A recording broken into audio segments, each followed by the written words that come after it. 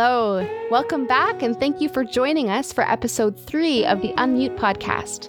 I'm your host, Kimberly Walker, and here with me again to discuss and reimagine the scenes in the play are Jenna and Trish from Women's Crisis Services of Waterloo Region. And just a note, if you haven't already listened to the full audio drama, things will make more sense if you go back and start there. Episode 1 of this podcast is the place to find the full original version of the play.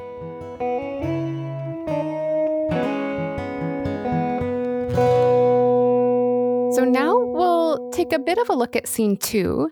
You'll remember that one happens in Dawn and Scott's home. We have Scott returning home from the run. He's overwhelmed by work stress. He's impatient with his daughter Haley about the recycling. When Dawn comes home, then he gets really upset with her for being late. He uses disrespectful language. He's aggressive and intimidating. You remember he throws that pepper in the kitchen and he grabs her hand, which was previously injured. He then apologizes and promises to do better, and they end with a hug.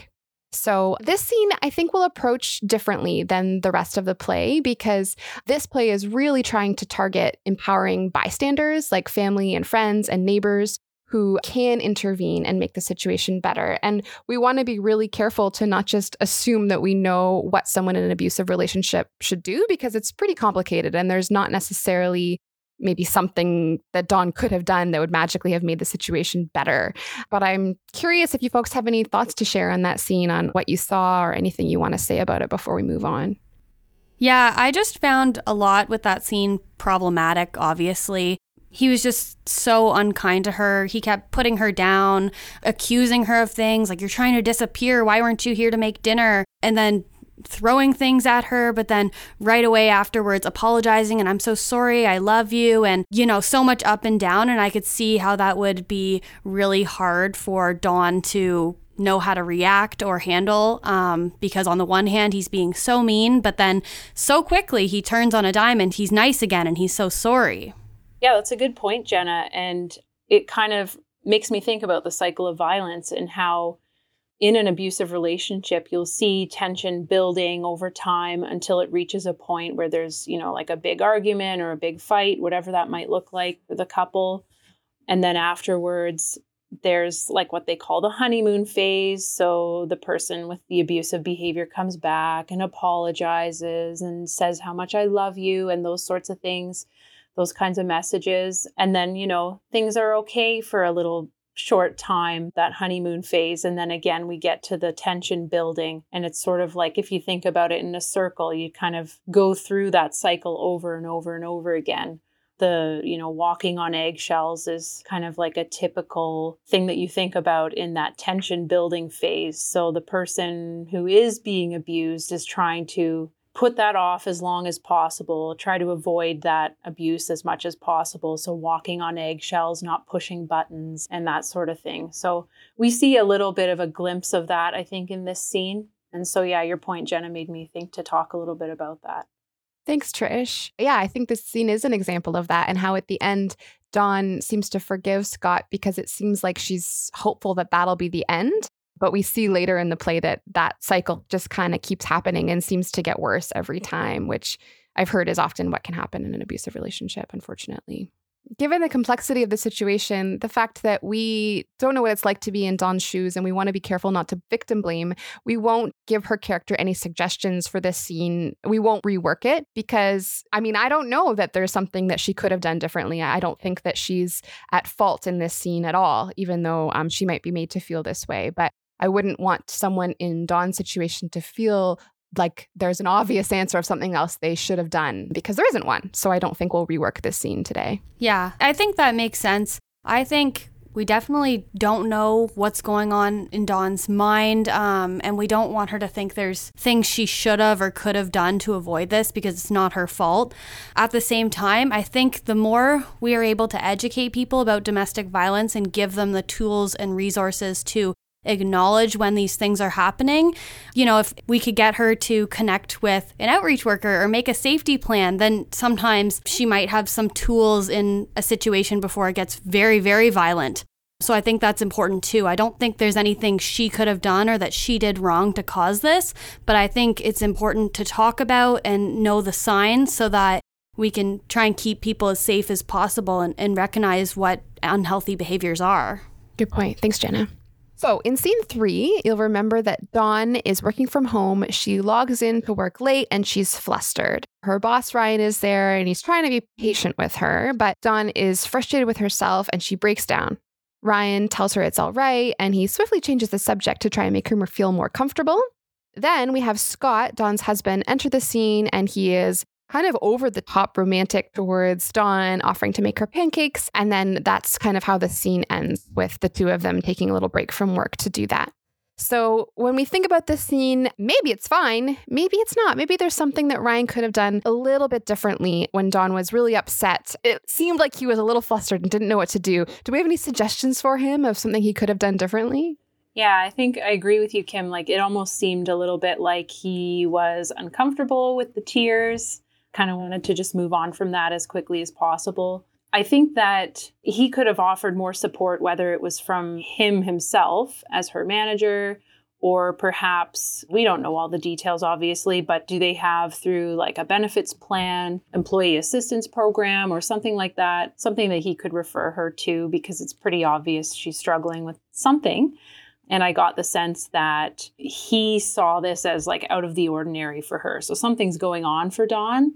And I think that there was some opportunity for him to provide more support, whether from himself or something else, somewhere else, rather than just kind of moving on as quick as possible. Okay, thanks, Trish. So let's try that scene. Ryan, maybe you can give that a go with Trish's suggestion. Maybe we can take it from the line, "Hey, Dawn, take a breath," right before Dawn breaks down crying. I can't seem to get anything to work right now, and I take a breath. It's all good. We're not saving lives here. It's just construction. You're doing your best.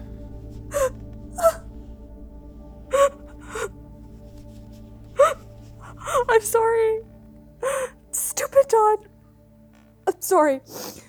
I really don't know where that came from. It's okay.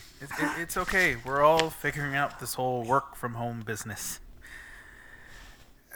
You have seemed really stressed lately, though. Not like your usual self. What's up, Dawn? Oh, it's nothing. I don't know where my brain is. I can't seem to do anything right these days. Oh. Sorry to hear that. Not saying it's true, just that it's a crappy feeling. Are you feeling like that here at work? Sometimes. Though mostly at home, really. Oh. Sorry. I don't want to talk about it, actually. It's just been really stressful, but we are fine. We will work it out. Hey, Dawn, I know that I don't know what you're going through, but this is me putting on my employer hat, saying that I really want you to take care of yourself. Okay, like, I don't know,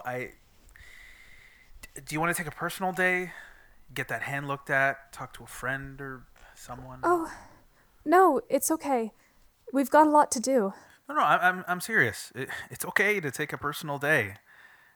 And if you need help with anything, geez, I don't know, but maybe there's someone you can talk to? Oh, it's okay. I'll be fine. Okay. But if you ever don't feel fine, do you know that there's this free walk-in, it's like counseling on Thursdays in town? It's not like you have to be crazy to go to it or anything. My ex used to go. Well, I mean, I think she is kind of crazy, but oh shoot, that came out wrong. Sorry, I'm just saying, take care of yourself, Dawn. I may not be the best person to talk to, but it would be good to find someone supportive to talk to, you know? Okay, Ryan. Got it. Thanks. Thanks, actors, for trying that out. I'm curious, Dawn, how is that from your perspective? I still felt a bit tense and stressed during the scene because I just don't want to be like breaking down this way in front of Ryan because of how close he is to Scott.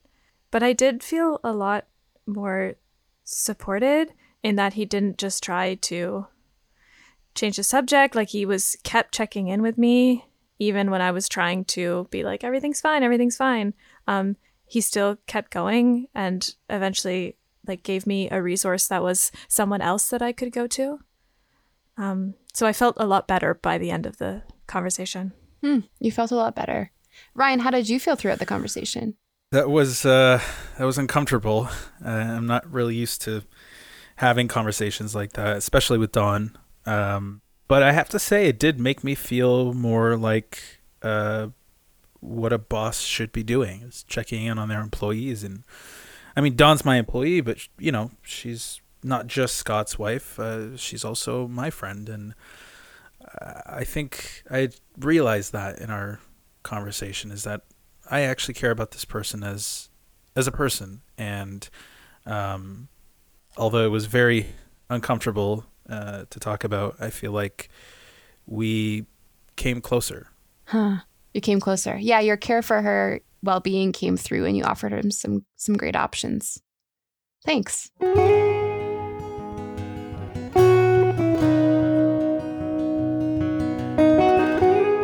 Thank you for listening to episode 3 of the Unmute podcast. I'd like to thank Trish and Jenna from Women's Crisis Services of Waterloo Region for being here with us to share their insights. Thanks also to the actors in the scene, Youssef Zine and Frances Loisel, for playing out those alternative endings for us. Tune into the next episode to keep following this important conversation, or find out more at theatreofthebeat.ca.